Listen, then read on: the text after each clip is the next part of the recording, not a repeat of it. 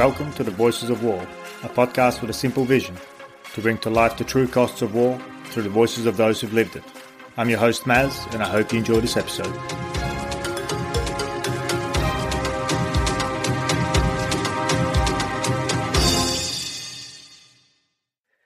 Hi there.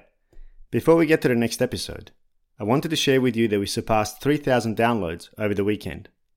I'm personally exceptionally proud of this fact. I wanted to thank each and every one of you for taking an interest in the podcast.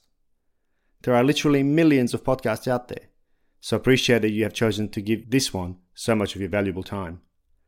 Rest assured that I don't take your time lightly, and will do my best to bring you relevant and interesting content about the true nature of war. To help get the word out there, but also to get to know our audience better, I would be grateful if you could share today's episode, or any episode that you've particularly enjoyed, with two friends who'd enjoy the content, or with two guests you'd like to hear on the show. Please tag the show using the handle @TheVoicesOfWar on Twitter, Facebook, or LinkedIn so that I can say hi. And now, back to the show. My guest today is Professor Shannon E from the Case Western Reserve University, where she's also the Inamori Professor in Ethics and the Director of the Inamori International Center for Ethics and Excellence. Prior to her current role, she taught for 11 years at the US Naval Academy in Annapolis, where she was a tenured member of the Ethics Department and Associate Chair of the Division of Leadership, Ethics and Law.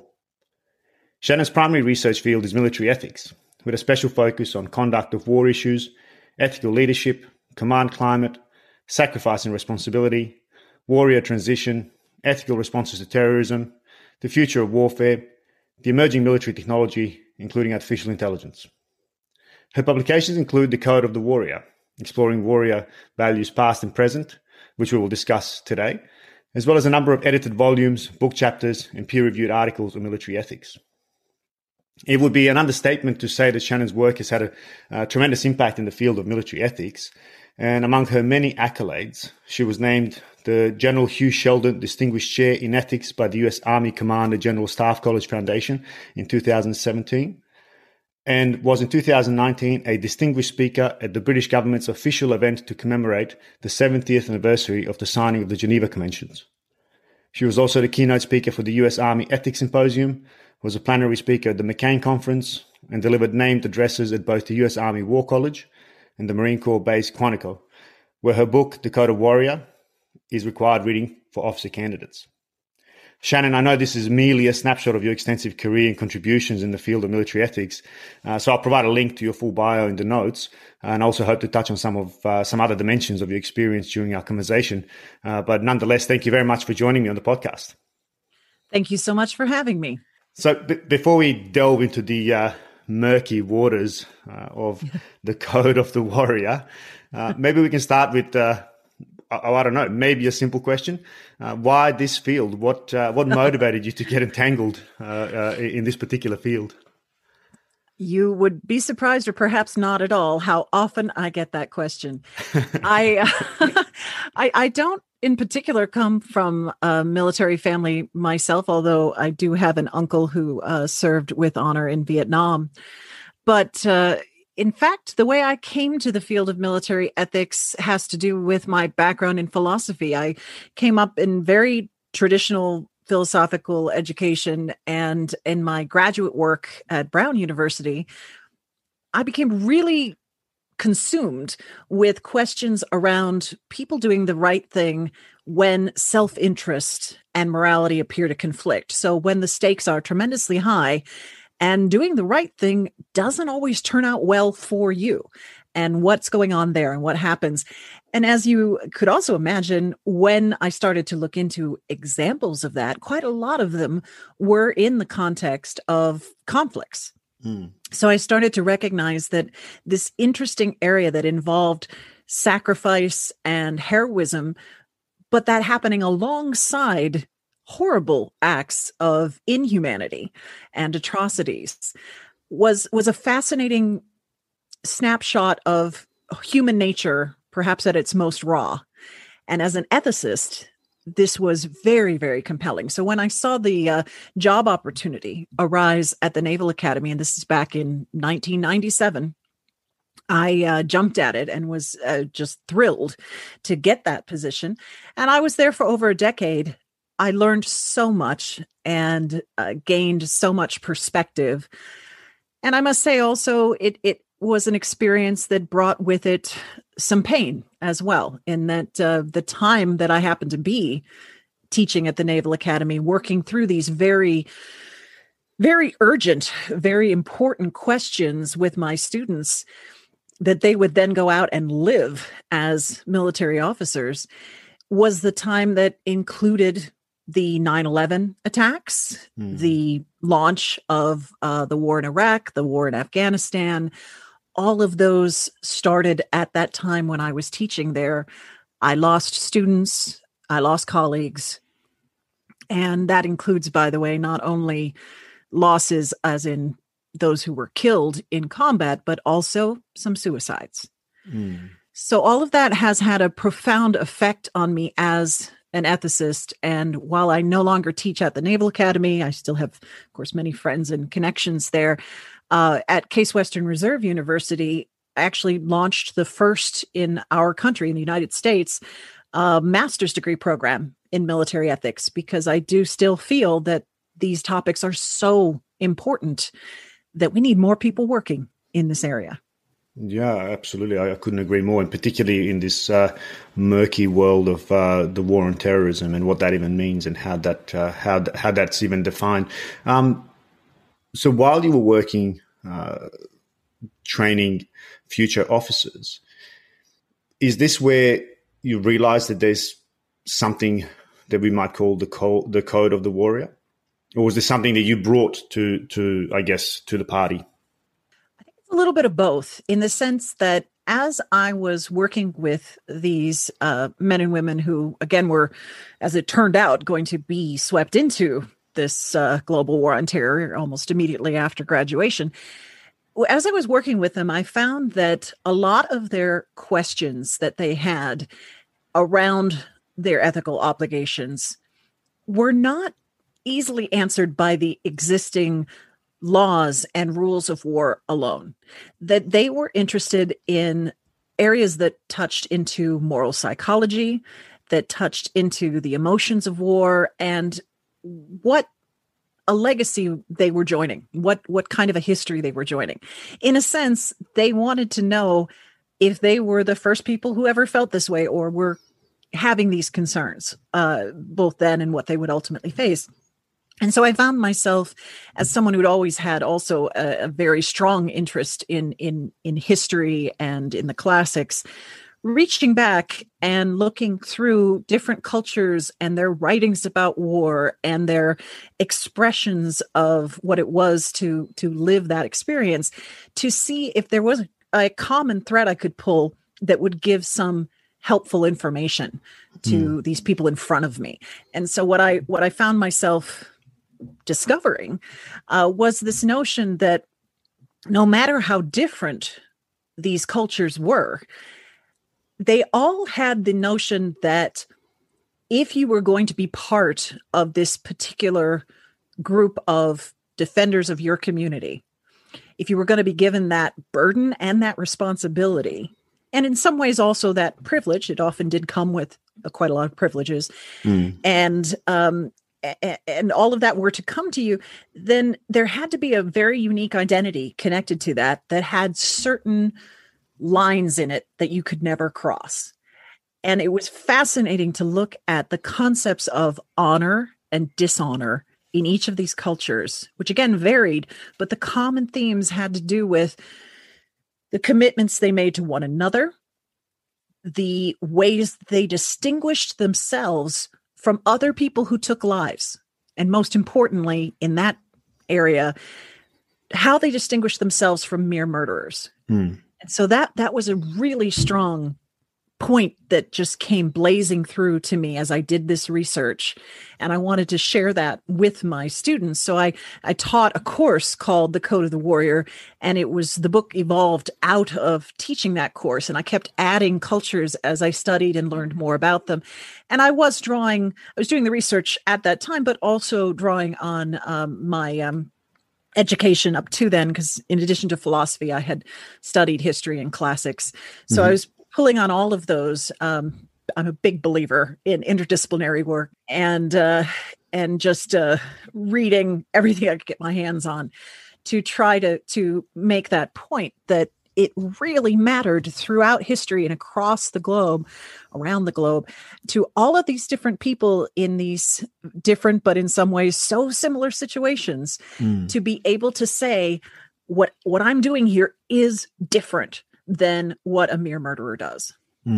Yeah, and I think that really echoes through the book, and I can't compliment the book enough. I think, in fact, I'm not surprised that it's required reading for the Marine Corps base, and I'm surprised it's not for us. But I suspect that once enough people read it, I think it will become so.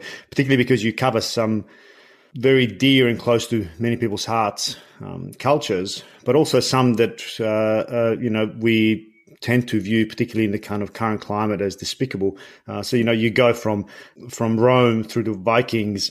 Of course, you go to Chinese warrior monks, but then you also talk about Islamic warriors, which I think was particularly useful and relevant in today's world, because we have a tendency to, our own in-group bias tends to bias against the out-group, and we cast everybody with the same brush, which I thought was particularly important for this book. Thank you. That's very kind. No, I came to this book perhaps with some unique self-interest, because I have a particular interest in taking this study further of jus in bello, our conduct in war, which is why I'm particularly excited to be talking to you. But one question that I have in particular to that is that it seems to me, and I think Walzer brought this up and others in Bellamy and so on, that this code that you refer to as the Code of Warrior, or that we have, I guess, encapsulated into rules of engagement, or the Geneva Convention, they come to us from, as you rightly pointed out in your book, tradition and history, and it's nothing. It shouldn't be a surprise that there is this code. Is there a difference to the code that you have unpacked, to the Code of the Warrior, to today's rules of engagement in the Geneva Convention? You said that those aren't always enough. Or maybe I should ask you, what is the difference between those? Absolutely. I mean, on the one hand, you're quite correct that the rules of engagement that we tend to use and things like the Geneva Conventions, the international agreements, especially those that have made their way all the way into norms and law, those are in many ways derived from this long tradition.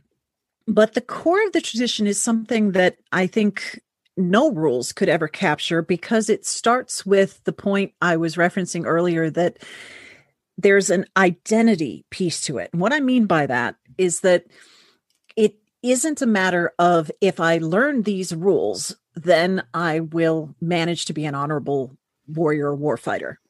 By the way, just a quick side note, some people absolutely hate the term warrior for various reasons, some of which I completely understand because of what it invokes for them. It's very personal how people react to that. And I would simply like to not defend its use, but simply say that you can switch it out with whatever term works better for you, because I think people know, once they read the book, the kind of people that I'm talking about, and if they prefer warfighter, if some prefer simple soldier, although Marines don't like it if you only say soldier, not to mention airmen and so forth. Yeah, we have to account for politics. Now we have guardians over here.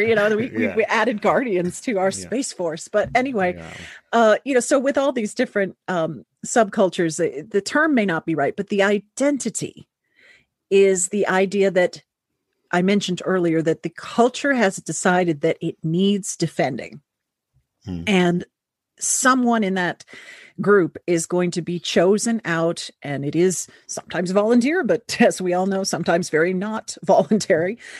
Someone will be chosen to be in that role. And what does that mean? You're being told that the rules that you would otherwise live by, like don't take human lives, are suspended for you, but only under certain circumstances and under certain restricted limits. How do you live that? And then once you actually experience killing and war, how do you process that and hold on to your sense of self and some of your humanity and all of the things that you've clung to. And a mere list of rules or restrictions by itself isn't going to do that. There's much more around this notion of knowing that you are part of a community that does have this long tradition, that does have a notion of honor, that has made this choice that we're going to do this because it has to be done, not because we find it fun or we're a bunch of sociopaths or something. It's not, we're doing it because we feel an urgency to it. We feel a necessity to it. And we want to survive it, but not at any cost. And so all of that feeds into the notion of the code. And I as I mentioned, that there are sharp differences. So if you talk about something like the Viking Code, you wouldn't want modern troops going by a lot of what's comes across in the Code of the Viking Warrior, because they had, for example, some what we would today find rather disturbing notions around the combatant non-combatant distinction. In essence, and I'm massively oversimplifying here, but in a sense, the notion was that almost anyone is a combatant if they're either a current or could at some point become a threat to me. And, that takes you pretty far and ended up in real life, of course, including unarmed Irish monks and things like that. Yeah. So, you don't want to say, let's be that. And you don't want to take on the samurai Bushido code and say, this is great, let's wholesale just readopt that. There are specific things in these codes that are no longer going to work with our modern morals. But what they have in common are these ideas that there are things you can do that will make you not a good Viking anymore, that will make you not a good samurai anymore. Of course, in the samurai case, it will actually perhaps cause you to have to commit ritual suicide, seppuku.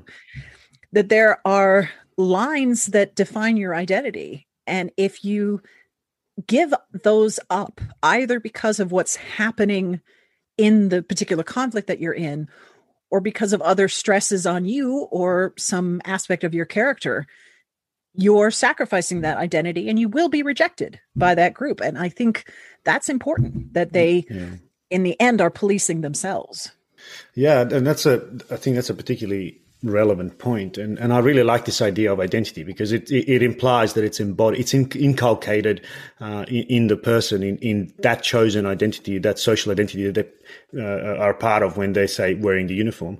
Where it gets a little bit murky for me, and this is perhaps in the future a particular area of interest of my own study, is that, I mean, we know that the environment impacts, the fog of war, fatigue, certain personality traits, and so on, desensitization in war and so on, all have an impact, or they can contribute to diminished ethical decision making, which basically means to me, and I think I'll refer to Dean Peter Bakers, who I'm sure you probably know personally anyway. Yes, I know him well. Good friend. Okay. Well, I've listened to a podcast where he describes this kind of deviation from, let's call it identity, or the kind of moral code. He describes it, and I quite liked it, as a particular fighting force, a group, as a submarine that's floating in this kind of open sea. And, those inside the submarine are part of that ecosystem, but they may not necessarily be aware that they're going off course. And that I find that particularly interesting and particularly relevant in today's wars, where we often work in small teams. It's not necessarily front lines as we've come to know them traditionally, but small teams, often special forces, operating in isolation, working within intent. But I guess that's where my conflict lies. I find it difficult to reconcile that, that identity won't at some point deviate. And we've seen it now in Australia. We're facing, it's interesting you mentioned the word warrior. For us, it's a particularly sensitive one at the moment because we have some of our special forces in some hot water over potential alleged war crimes in Afghanistan. And some are saying that this is especially exactly what's happened, that they've kind of deviated because they operated in isolation, and that their identity morphed. And I just can't see how we contest that.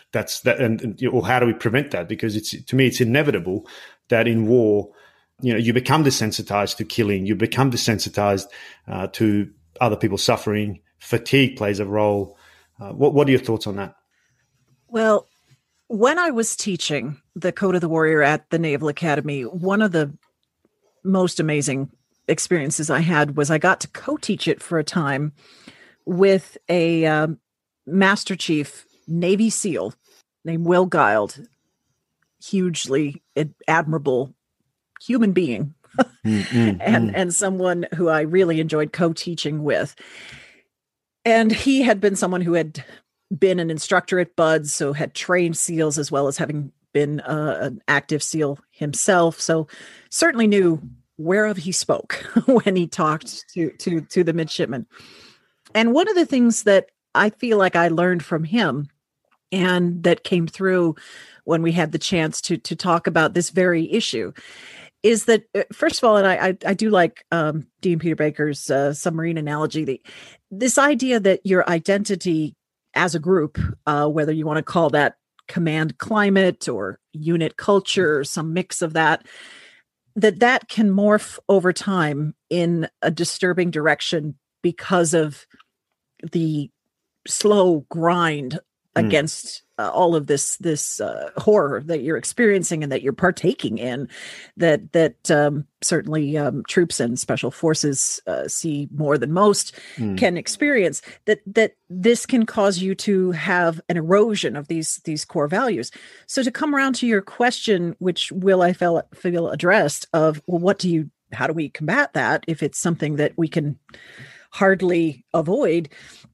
It's a simple but wise point, which is we cannot forget to touch back to these original values. And we have to have what you do see in some of these older cultures or historical cultures that I've looked at, of warriors who have lived through their own wars, who have been veterans, who have experienced all this, being able to come back and talk to those who are in the thick of it right now and reconnect and remind why that identity matters and why those rules are there.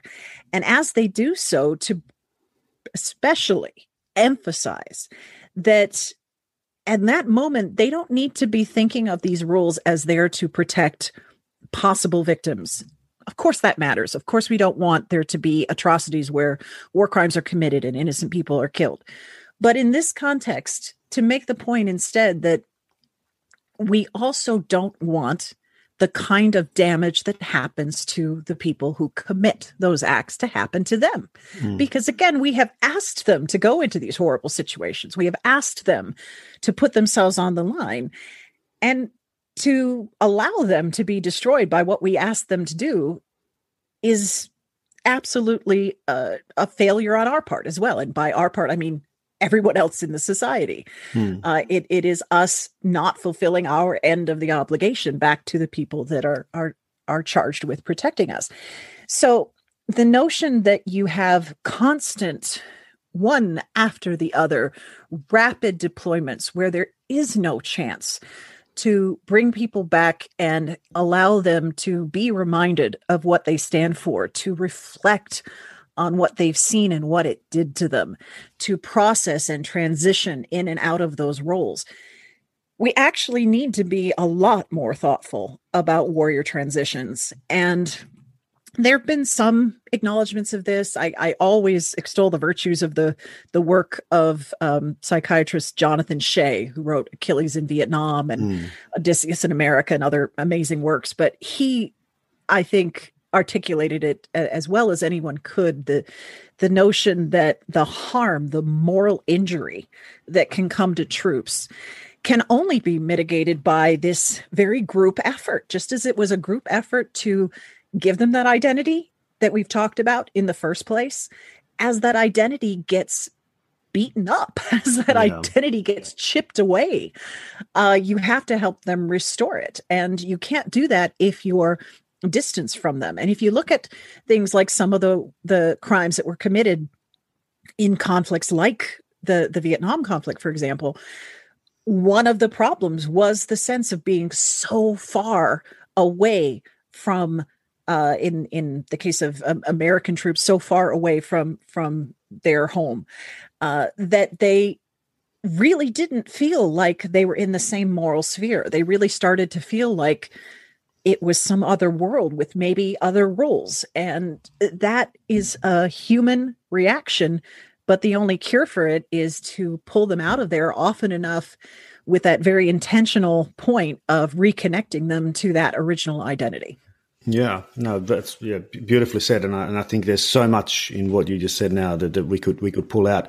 The thing that particularly struck me is that we as a society bear responsibility to, how we treat them when they come back, but also I suspect is what you're saying is in how we train them and how we send them and how we rotate them and how we manage warfare. How we manage our warriors. And I'll use that term as intended, as you intend in your book. So for anyone that's my listeners that is going to jump at me for this, because as I said, in Australia, it's a rather sensitive word at the moment. But this brings me to another point, and I think this is something that I'm still really wrestling with. It seems to me that we are basically tying the hands of our warriors because and again, in Australia's example, we're a small force. We're committed to a war. We need to send rotations. We don't have sufficient soldiers basically to, give them sufficient respite and so on and so forth, which basically begs the question, are we setting them up for the inevitable? Because we know through research, extensive research, that fatigue, desensitization, quote unquote, the fog of war reduces our ability to make ethical decisions. So therefore we can, from that, extrapolate that we ultimately can't expect to go to or send our soldiers to war without them at some point committing something that we might, from the comfort of our officers, determine or call a war crime. That's where I'm slightly torn. It seems to me like it's a rock and a hard place. We're sending soldiers to do a job, but the circumstances are such that they are basically, stuck between a rock and a hard place. They can't win either way because the environment itself will slowly chisel them down into something that they don't want to become. How do you feel? Yeah. I mean, I think one point I would make is that I don't want to sound like I'm making, and I don't think you were either, but making excuses for war crimes. No, absolutely not. Yeah. I didn't think you were. Yeah. It's more explaining how they can happen. Yes. And I agree with that. I think, therefore, to pull on the point that you were highlighting there, this idea that it shouldn't be only a burden on the troops themselves to protect them against crossing these lines. It should be on all of us, means that there's some very practical solutions we need to look at that nobody wants to talk about. And what I mean there is, you made a wonderful point about if there's too few people, then if you make this commitment with not enough people, you're going to end up overusing them. And then they're going to be pushed to the edge to the point where they're going to do things which you're going to then turn around and say, you should never have done that. But we're pushing humans past their limits. So the alternative is to say stuff that no one wants to hear, like, how about a draft? If you really think that this conflict is important enough, then you need enough troops to send to it. And if you don't think that it is worth having a draft, then should we really be there? I'm giving you a silent standing ovation right now, just so you know. Yeah, I mean, this is the thing. I just I find it very frustrating that the conversations, not ours, obviously, but with a lot of times that this comes up, the conversation just grinds to a halt when you raise this point. But in fact, that is where the logic goes. That if the community, if the culture, if the nation says we must fight X, wherever this place is, we must fight in Afghanistan, we must fight in Iraq, and there aren't enough people in the current military to do that in a way that allows them to rotate often enough to have the kind of support that I was talking about earlier, then you are using them. You are violating a classic. You're violating Immanuel Kant's categorical imperative. Yeah, that's right. Because you're treating them as a mere means. Yes, you're treating them as a mere means to an end and then throwing them out afterwards.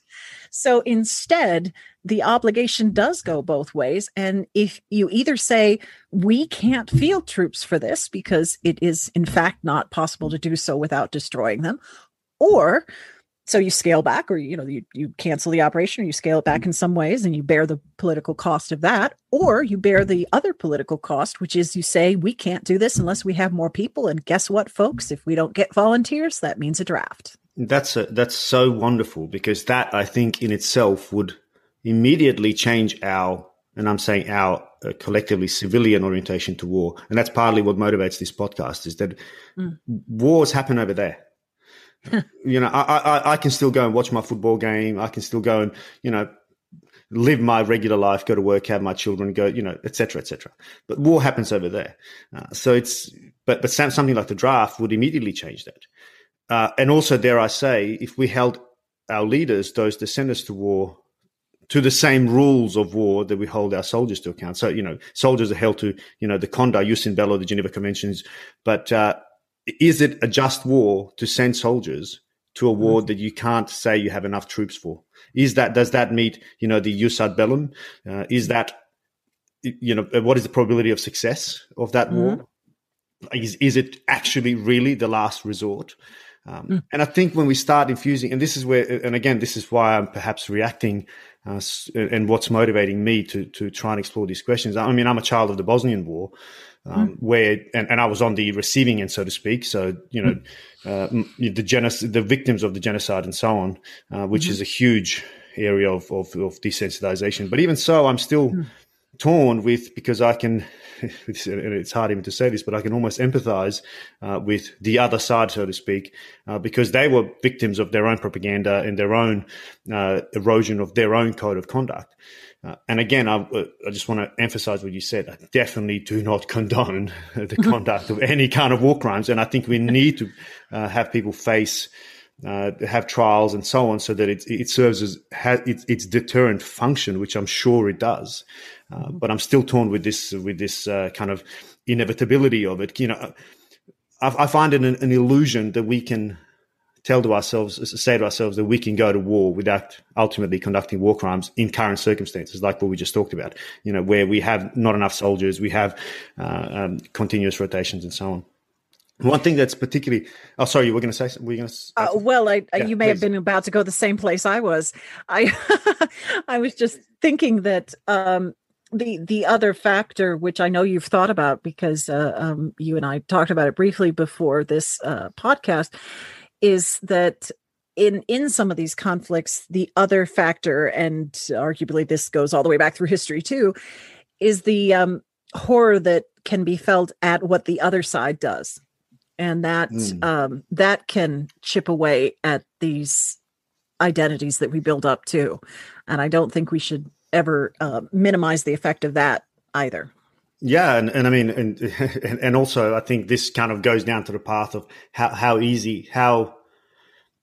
malleable our moral commitments to this notion of conduct in war is, when the stakes are high enough. And again, Walzer speaks about this, paraphrasing, was it Churchill with the supreme emergency? When our culture, when our identity, when our nationhood, when us as a people are at seeming risk of annihilation, all gloves are off. So it's okay to drop nukes. It's okay to flatten Dresden and so on, which, looking at it now, is hugely immoral, arguably. Yeah. But it just goes to show that, even we, the civilized society, and this is only, 70 odd years ago, it's not even that. Let's not even talk about Guantanamo Bay. Let's not even talk about, but you know what I mean? I mean, it's so fluid.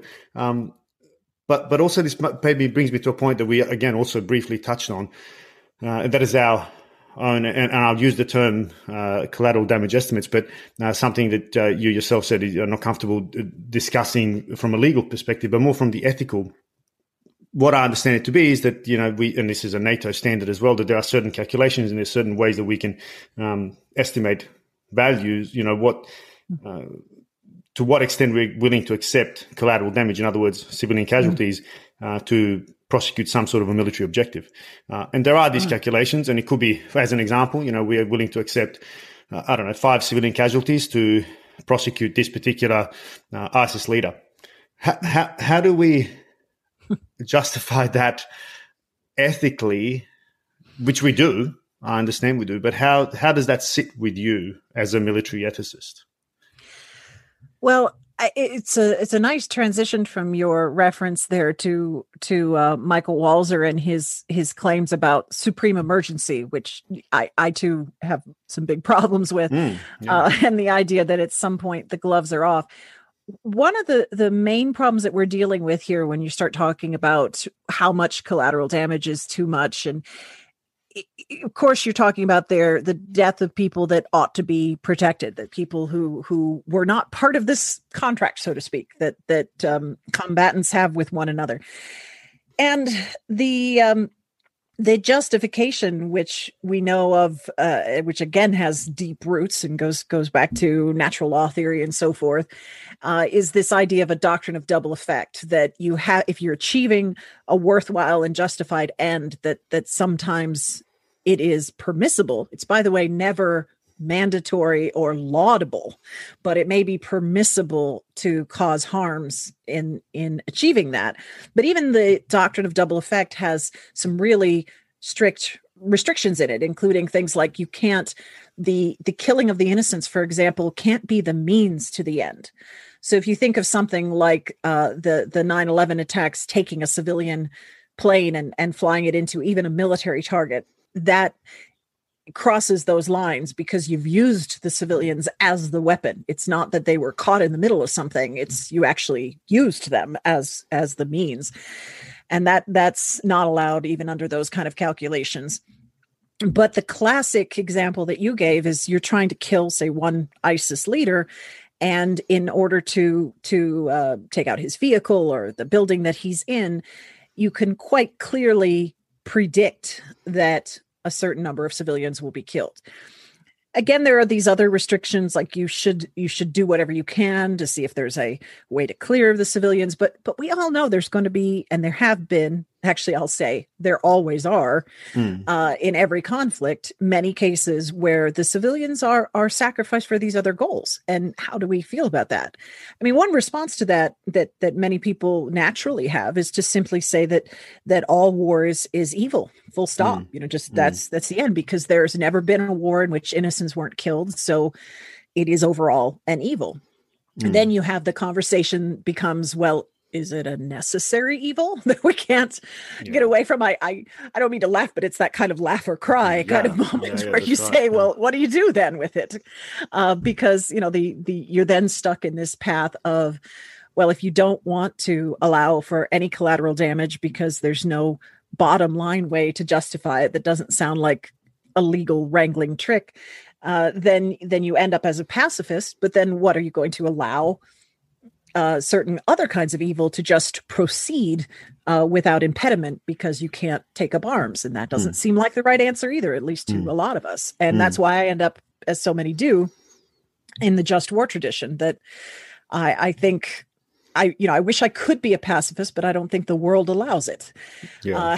You're right. No, I agree. Yeah. I can't be. So at that point, the question is very narrow and quite, I guess I'll say quite ugly and raw, because you are again then saying, okay, if you're committing to do this, how much are you willing to stand?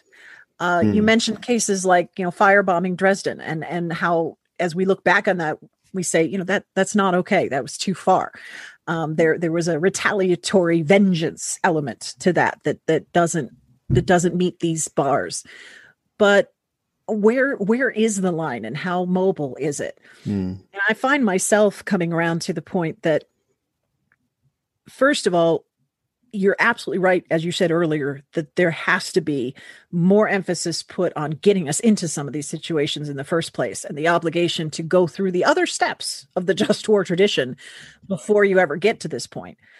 And then once you get to this point, there has to be a tremendous amount of seriousness and good faith around looking for alternatives.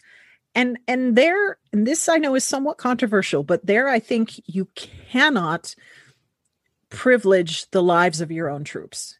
It's very uncomfortable. There's a lot of language around force protection, but I do think you actually do have to put civilian lives on both sides ahead of troops. So if there's two options and one puts troops at greater risk but lowers the number of civilian casualties, you're under obligation to go for that one, as opposed to the one that you may be able to conduct from an unoccupied vehicle, but an unmanned vehicle. But in fact, in doing that, you are upping the odds of civilian casualties. So I think I end up landing in that necessary evil place where if you've embraced a necessary evil, you certainly don't want it to be any larger than it has to be. You want to minimize that as much as possible. No, I'm in stark agreement with you. In stark agreement, that's not a phrase. I'm in a whole agreement with you. It worked for me. I got my words confused there for a second, but and I recall even being one of the few that argued that very point in our own ethics training during the going through my military training at our college. This kind of is it worth? Do you put your soldiers at greater harm than the civilians? And like you rightly said, it's not necessarily a popular opinion because most, I think, still even now would say, well, no, of course I'm going to protect my soldiers. But there's an ethical question there that I think needs to be explored. The other thing that's really interesting, key for me, is that. And you've made that point as we started the conversation. You talked about interests versus morality, or even values. We often go to war, and certainly in Australia, it's become open. We discuss it quite openly and freely. That, for example, we went to Iraq purely for the alliance with the US. That's not classified. That's not in any way is it even a thing that we're embarrassed to say. It is now publicly stated in many books and in open discussions. And I've had one of my guests on talk about that very recently. He was a prominent academic in this particular field. Now, and this is rather than, so we're pursuing some national interest rather than protecting or promoting certain values, which is this kind of clash between interests versus values or morality. And again, we hold our soldiers, to account for upholding certain values, but again, not our leaders. And I think this is a continuous problem that we seem to be not really willing to address. And I think you made that point again. And I think it's important to emphasize that point. That's something that we should really start doing. But how do we do that when those who send us to war are basically elected every 4 years, 3 years, depending on where we are, 5 years in some places, doesn't matter, and off they go. They go into their retirement. They basically do make these decisions without impunity. I mean, how do we actually do this? I mean, we can't drag former presidents or prime ministers, in front of tribunals. Although some would like to. well, yeah. I mean, is that something that's, like, where do you sit on that? Well, I mean, I think something has to change because if anything in my life and in the time that I've spent working on these topics, I feel like it's gotten worse. And I say that reluctantly, but I really do feel like that there's a sense that the casualness with which some political leadership chooses to spend our blood and treasure, our lives, and other, and the treasure part, while not as important as the lives, matters too. I mean, we spent trillions of dollars on these conflicts, and that's money that doesn't go to education or infrastructure or something else it could go to. All of those choices are made too often by people who don't seem to recognize the full weight of them. I find that very painful as someone who has lost people I care deeply for. And I feel like in many cases, they would be extremely discouraged. Were they still alive, they would be extremely discouraged to see where we are now and wonder what their sacrifice was for. So, all of that is to say that I think the only recourse we have in democracies is voting, is insisting that people are held to higher standards. I don't think we've done a great job of that. There is the possibility of the international community judging some of these leaders, but that's incredibly hard to pull off. And once you're dealing with countries that are on the Security Council and so forth, your odds of getting anywhere are extremely, extremely low. And we know that. So it does come down to the sense of people learning more and having coming into it with a bit more knowledge about what war does to people before they vote, before they make choices. I was able one year at my current position at Case Western Reserve to share a message that was written from one of my former students from the Naval Academy, who was now still in, at the time, he was still in the Marine Corps. And it was leading up to an election. It wasn't the most recent one, but it was leading up to an election.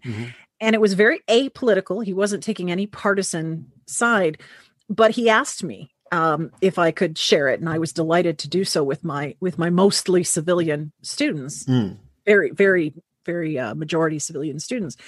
And the message was to not forget about him and the others who were deployed all over the world. The message was, as you vote, you probably have a lot of things, and I'm paraphrasing, but you probably have a lot of things that you're considering and that weigh on you when you go to the ballot. But amongst those things, please recognize that the people you are giving power to are going to decide where my friends and I are going to fight and die.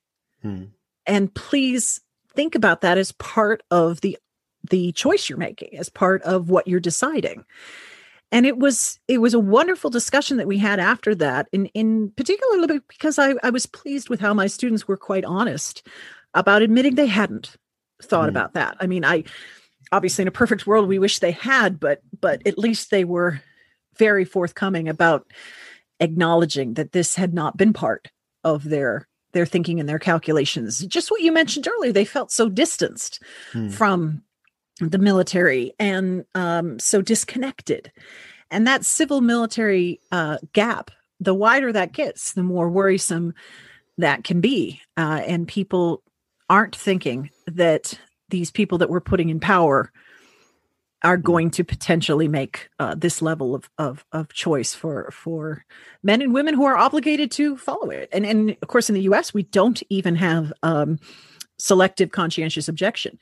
So they are obligated. I had a dear friend who objected to the Iraq War in 2003 and actually protested out of uniform, took part in marches against it, but went.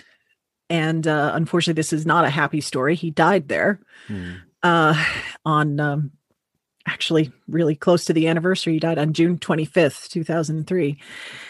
And he went because his Marines went. And so for him, it was not a decision. Of course he was going because the people that he had that identity with were going. But he very much would have preferred not to have been sent to that conflict. And he would have loved to have had his voice maybe amplified in some way. Yeah. And that's so real. That is so real. And it's Australia's lost 44 soldiers in combat in Afghanistan, which, by comparison to US and the UK, especially US is it pales in comparison, really. But I think this goes to a point that you brought up earlier, and you mentioned suicide as well. We've lost, more than 500 soldiers to suicide since that war. And I wonder whether that is part of it, this kind of, because I would suspect, unfortunately, he died obviously in 2003, but, he went into a war that he didn't really believe in. I wonder to what extent that plays a role in this kind of idea of moral injury, or why subsequently our soldiers, certainly not all, but maybe some, choose to take their lives, and they carry some guilt of, partaking in something that they don't believe was, just or the right thing to do. Absolutely. And in fact, again, those who work on moral injury, like Jonathan Shea and others, have highlighted this. I think Shea calls it the blunt betrayal of what's right, that they just can't get past that.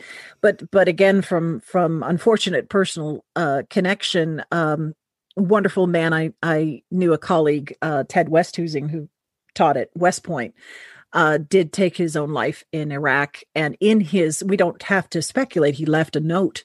And in his note, he literally said, death before any further dishonor. And the dishonor he spoke about in the note had to do with what he saw as inappropriate relationships with the U.S. and private contractors and money-making attempts and so forth. He felt that he was not any longer confident that he was part of an honorable endeavor. And this is someone who believes so strongly in that he had taught it. And so it just, the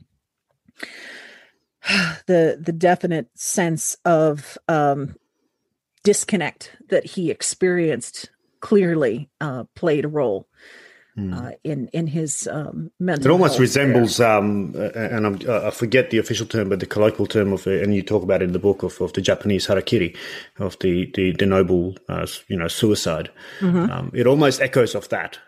It does. It absolutely does. The suicide that is a form of protest. That is, I cannot partake of this anymore. That this, if I'm part of this, then I'm sullied by it, and so I'm out then. And we don't want to push anyone to that point. And we want to make sure that we give paths back for people who are starting to feel that way, and don't leave them just hanging out there with those kind of feelings to battle them alone, because that again is part of us failing our obligations. Yeah, hugely powerful stuff. And again, it triggered in my mind what you mentioned earlier, and I certainly don't mean to draw an obvious correlation here, but it just popped into my mind, the fine line between a warrior and a murderer. And it strikes me as though in some instances, maybe for our warriors, that they feel that they might have crossed that line inadvertently. And that's ultimately what we're talking about here. It's a conscientious objection to being part of this. What did you say? Death before dishonor. Yeah. It strikes me as, I've got goosebumps, because it strikes me as something that very well, could be a real thing that our soldiers are facing and that we're not talking about. We're not. And I think a word I mentioned a moment ago, which for some people it's going to invoke religious connotations, and I don't mean that in this context, but the word redemption, I think that we don't talk enough about the fact that something has to happen next to pull yourself out of these circumstances. So often the conversation, and my field is guilty of this to some degree, military ethics and other ethics areas sometimes fall prey to this. They stop at the failure. They stop at the crime or the line crossing and then start talking about, well, why did that happen and why shouldn't it have happened? I want to talk about what happens next, because a lot of people who are otherwise good are going to find themselves under the kind of conditions that we talked about earlier, maybe crossing some of those lines and genuinely regretting it and wanting to not embrace it and become that person. But nobody talks to them about, well, what do I do now? I have done something that violates my core values. Do I just throw them all out? Do I say, that's it, I'm done? Now I'll just, I suppose, guess I'm a murderer now. I'm just going to be a murderer. Yeah. That is what some people do. And it's very sad and destructive. It's very self-destructive. But what can happen instead is this intentional journey of redemption where you say, yes, I did cross that line and I wish I hadn't, and I can't take it back, but I still care about the line. I still think it was a line to draw. It should have been drawn, and I still believe in it. So how do I build back my sense of being part of this original identity? And what do I need to contribute or do, or what conversations do I need to have to the point where I feel some sense of redemption? And one of the historical things, which I found so fascinating in my research.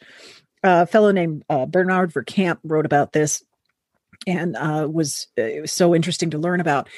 In the Middle Ages, there were knights who returned from things like the Crusades, where, as we know, some horrible stuff happened, who actually fought with the church at the time, because the church was telling them, you're absolved, you're fine, you don't need to do anything. And they were saying, I don't feel fine. I don't feel like I'm okay with God right now. I need you to give me some acts of atonement. I need you to tell me how to work off this sense of guilt that I feel. And I think so far too often, and it's often well-meaning people, will just simply say, oh, you shouldn't feel guilty. You know, you did what you had to do. You shouldn't feel bad. You can't just will it away. You can't just tell someone don't feel bad. If they feel guilty, if they feel that burden, if they feel that they crossed a line, that's the end of it. That's the truth for them. And so the next thing you say is, okay, how do we help you work through that feeling and start to respect yourself again and build yourself back to the person that you were trying to be? Yeah.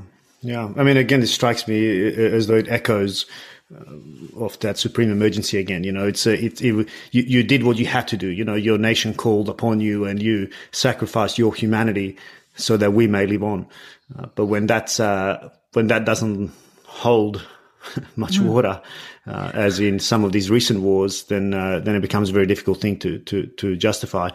But that also just coming back on the supreme emergency, because there was something that I wanted to touch on that slipped me before. I mean, we have an ability to rationalize supreme emergency, and we have done that even in recent conflicts. And I made mention earlier of, you know, Guantanamo Bay, of torture, of black sites, and so on. And I think US has copped a lot of criticism around the world for that. In some ways, it was even justified, I think, or argued for politically. I think your Supreme Court squashed it and so on. But there's, you know, Guantanamo Bay is still there, and where arguably these quote unquote terrorists exist outside of the traditional rules of war, because they are considered, I guess, terrorists. Where are we with that now, in your view? I mean, how do we, particularly in this kind of ongoing war on terror that, you know, will be with us, I suspect, for a while yet, even though we're pulling out of all the major conflict areas, is that a different kind of enemy that doesn't? And currently, I think, if I understand it correctly, there's no international law to really dictate how we are to, you know, whether they're classed as, you know, combatants in a true sense, that they are then therefore afforded the same rights as, you know, prisoners of war in other state-on-state conflicts. How do you view that, and do you know the state of affairs? Well, I mean, the easy question. State of affairs is a mess. Yeah, no, nice, light, easy question. But actually, what I was going to open with is that simply I feel the need to just say flat out that I think we got it wrong. And what I mean by the we there is a very collective we, because I think the international community didn't hold it up either. And certainly the US made extraordinarily questionable decisions, and ones that were not just questionable, but flat out wrong.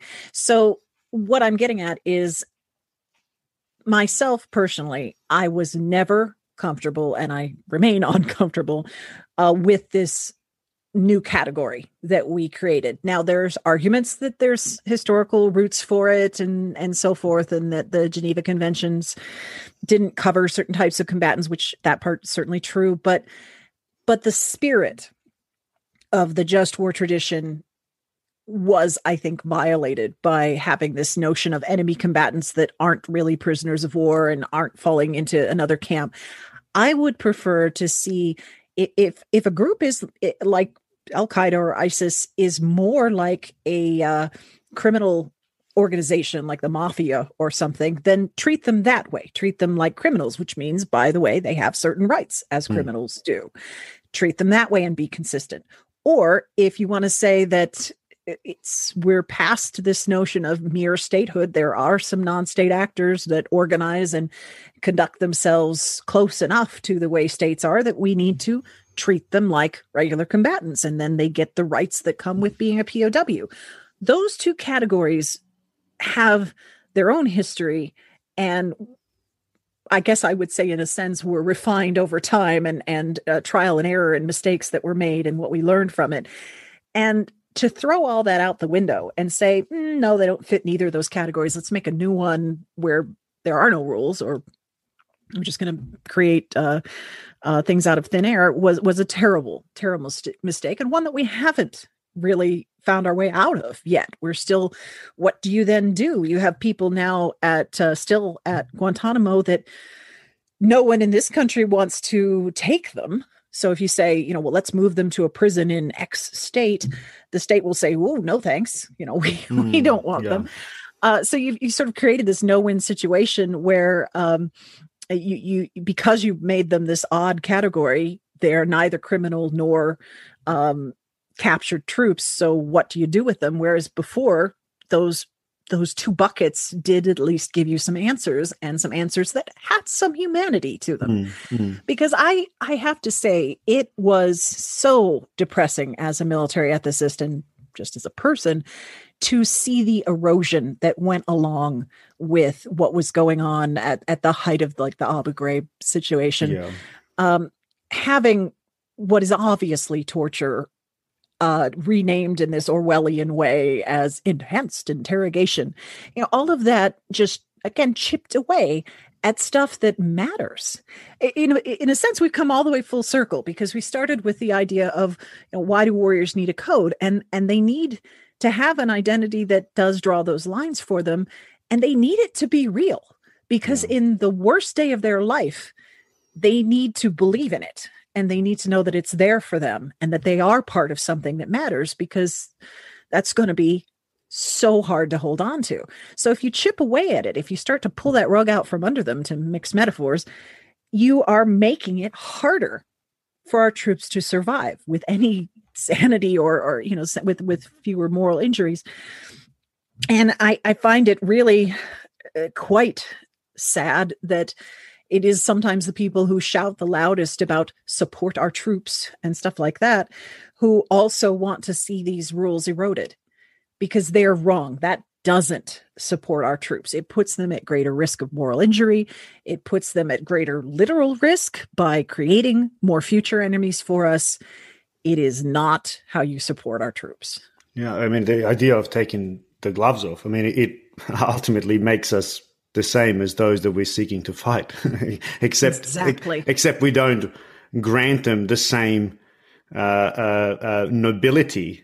We view them as the enemy, but arguably they might be also, from their perspective, sacrificing civilians for a greater purpose, for sacrificing themselves for a greater purpose, crossing the lines of humanity for a greater purpose, which is just the mirror ultimately of what we do. If we don't seek to uphold those values, because ultimately it's a sliding scale downwards that ends up, if we, and again, I guess it would contribute to that. We both end up at the bottom then. Yeah, that's right. And we have no moral high ground. Yeah, we lose our moral high ground, and therefore the argument of interest versus values, but it's no longer an argument anymore, because we've given up our values. So let's at least pursue our interests. I'll add too, just in that context of that awful race to the bottom that can happen and does happen. It is also the case that sometimes we will fight. We have fought people whose values and behavior ultimately can't be justified. I'm not going to justify, beheading prisoners and things like some of the things ISIS has done, for example. But again, to feed off of what you were just saying, the very thought that you would look at that and say, okay, let's just dump our values then and be more like that. How is that? It's so funny, because when you put it that starkly, it's so obviously not the right answer. And yet people slide into it so easily. They say, oh, well, you got to fight fire with fire. And it's like, that's not actually how it works. If something is so horrifying that you think it needs to be wiped off the face of the earth, then maybe don't be like that. Yeah. Yeah, exactly. And yeah, that's the idea of fighting evil with evil, which we hear so often, particularly from some of our most hardened, and perhaps because of that reason that they're the most hardened, they're also the most desensitized and also the most injured, so to speak. We often hear that you have to fight evil with evil. We failed those people. We really have. Yeah, I couldn't agree more. Us. I'm conscious also of our time, that we're coming close to our kind of hard right shoulder, but I just want to maybe take us out of some of this darkness and also allow us both to take a breath, because I was absolutely fascinated by everything you've said, and I thank you for being so candid and so open about it. But I also note that, and I've read elsewhere, that you've really started exploring the idea of artificial intelligence and military ethics as it deals with artificial intelligence. Mm-hmm. What in particular is your kind of direction or focus, and where you're at with that? Well, I'm very interested in this area because there's another kind of arms race happening where many countries are feeling this pressure because of what they see happening in places like China and Russia and so forth, to develop artificial intelligence and high tech advances in automation to make sure that we're not going to find ourselves in other nations like the US far behind and behind the curve on what is the next great wave in military tech. And for me, there's a couple things I tend to focus on. One is I'm extremely wary of that kind of mentality, of that arms race mentality. People get sick of hearing this from me, but I make the joke that, hey guys, sometimes it's the second mouse that gets the cheese. I think I say that to everyone because I love that it makes people stop and think, because you actually go through it in your mind. You go, well, what is she? Oh yeah, the first mouse is dead. Yeah. And the cheese is still sitting there, but the trap is sprung. Absolutely. Yeah. But in this case, what I mean by that is that when we introduce elaborate new technology in particular, we are also introducing new points of failure. And we're introducing new ways that clever people on the other side of a conflict are going to manipulate, exploit, find their ways around. As soon as we deploy something, someone's going to figure out how to take advantage of it. So none of these new technologies, I think, should be seen as any kind of silver bullet or definitely giving an unstoppable advantage to any side. So I talk about that a lot, that again, if you look at history, it is not the case that the highest tech side wins every conflict. In fact, we can name a lot of really famous ones where the lower tech side won. Well, the most recent one, right? Yeah. It's awkward, isn't it? It's like, I wonder what we could be talking about. So, it is foolish. And I think it's a kind of foolishness we can't afford to think that these high-tech things are solutions. But that said, I'm also not anti-tech. I think that there are ways that we just need to think, and a lot of good people are already doing this, but we need to think in terms of it as augmenting us, not replacing us. So ways that there are ways that we can use tools if they're well designed and if they're well trained. And don't get me started on biased data and all the mess that we have with all of that. But if you can actually build things well in the first place, there might be ways that we can improve what we're already trying to do, that we can help humans do what they need to do in these conflicts in ways that are actually useful. But that needs to be very deliberately done. And I want to be part of that conversation and try to get away from this, we just need to react to what our enemies or future anticipated enemies might be working on. I mean, is it conceivable that we use artificial intelligence in the very to assist us with the very things we talked about, to whether through, I don't know, machine learning or just huge data points, that it starts identifying, hold on, you are, soldier XYZ, you are at risk of moral injury, or you are at risk of stepping over the line.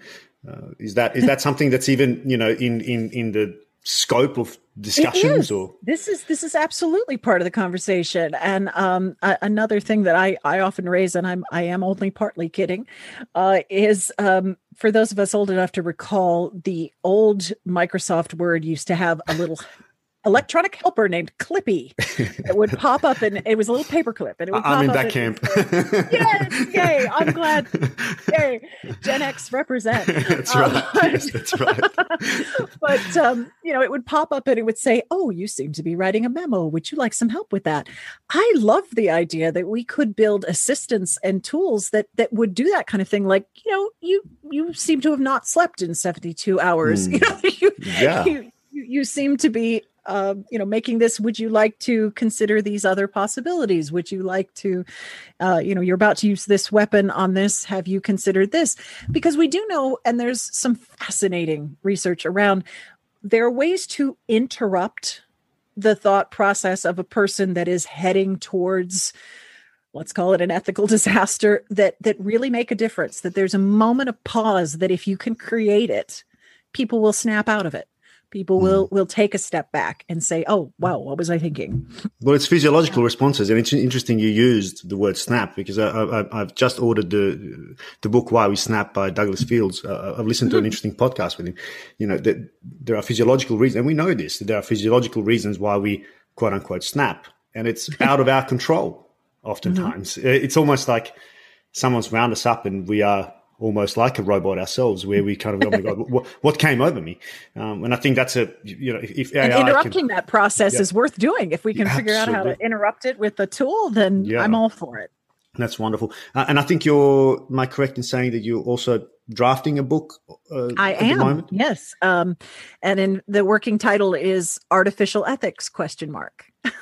How wonderful is that? And if I may humbly say, if it's anything like the Code of the Warrior, then I will certainly look forward to devouring that one as well. Thank you so much, Shannon. I know we're very close to our heart shoulder now, so I just want to really thank you for giving me so much of your time, for speaking so candidly about topics that are exceptionally important to our warriors, to our militaries, to our conscience, I think, as a civilization, not just as soldiers, but I think it's something that we need to really start peeling back on and exploring in more depth. And as someone who aspires to in the near future delve deeper into these questions, I certainly look forward to reaching out again and perhaps inviting you for a second episode, because I think there's lots more that we can discuss, and particularly as you sharpen your ideas on artificial intelligence and how that impacts military ethics. So thank you so much for your time. I really, really appreciate it. Well, thank you. And I actually would like to return the compliment quite sincerely. I am grateful for what you are doing with this podcast. And I'm going to catch up on any episodes that I've missed. And I'm really proud to be a part of it. So thank you so much for having me on. That's wonderful. Thank you for saying that. And we'll be in touch. Bye for now.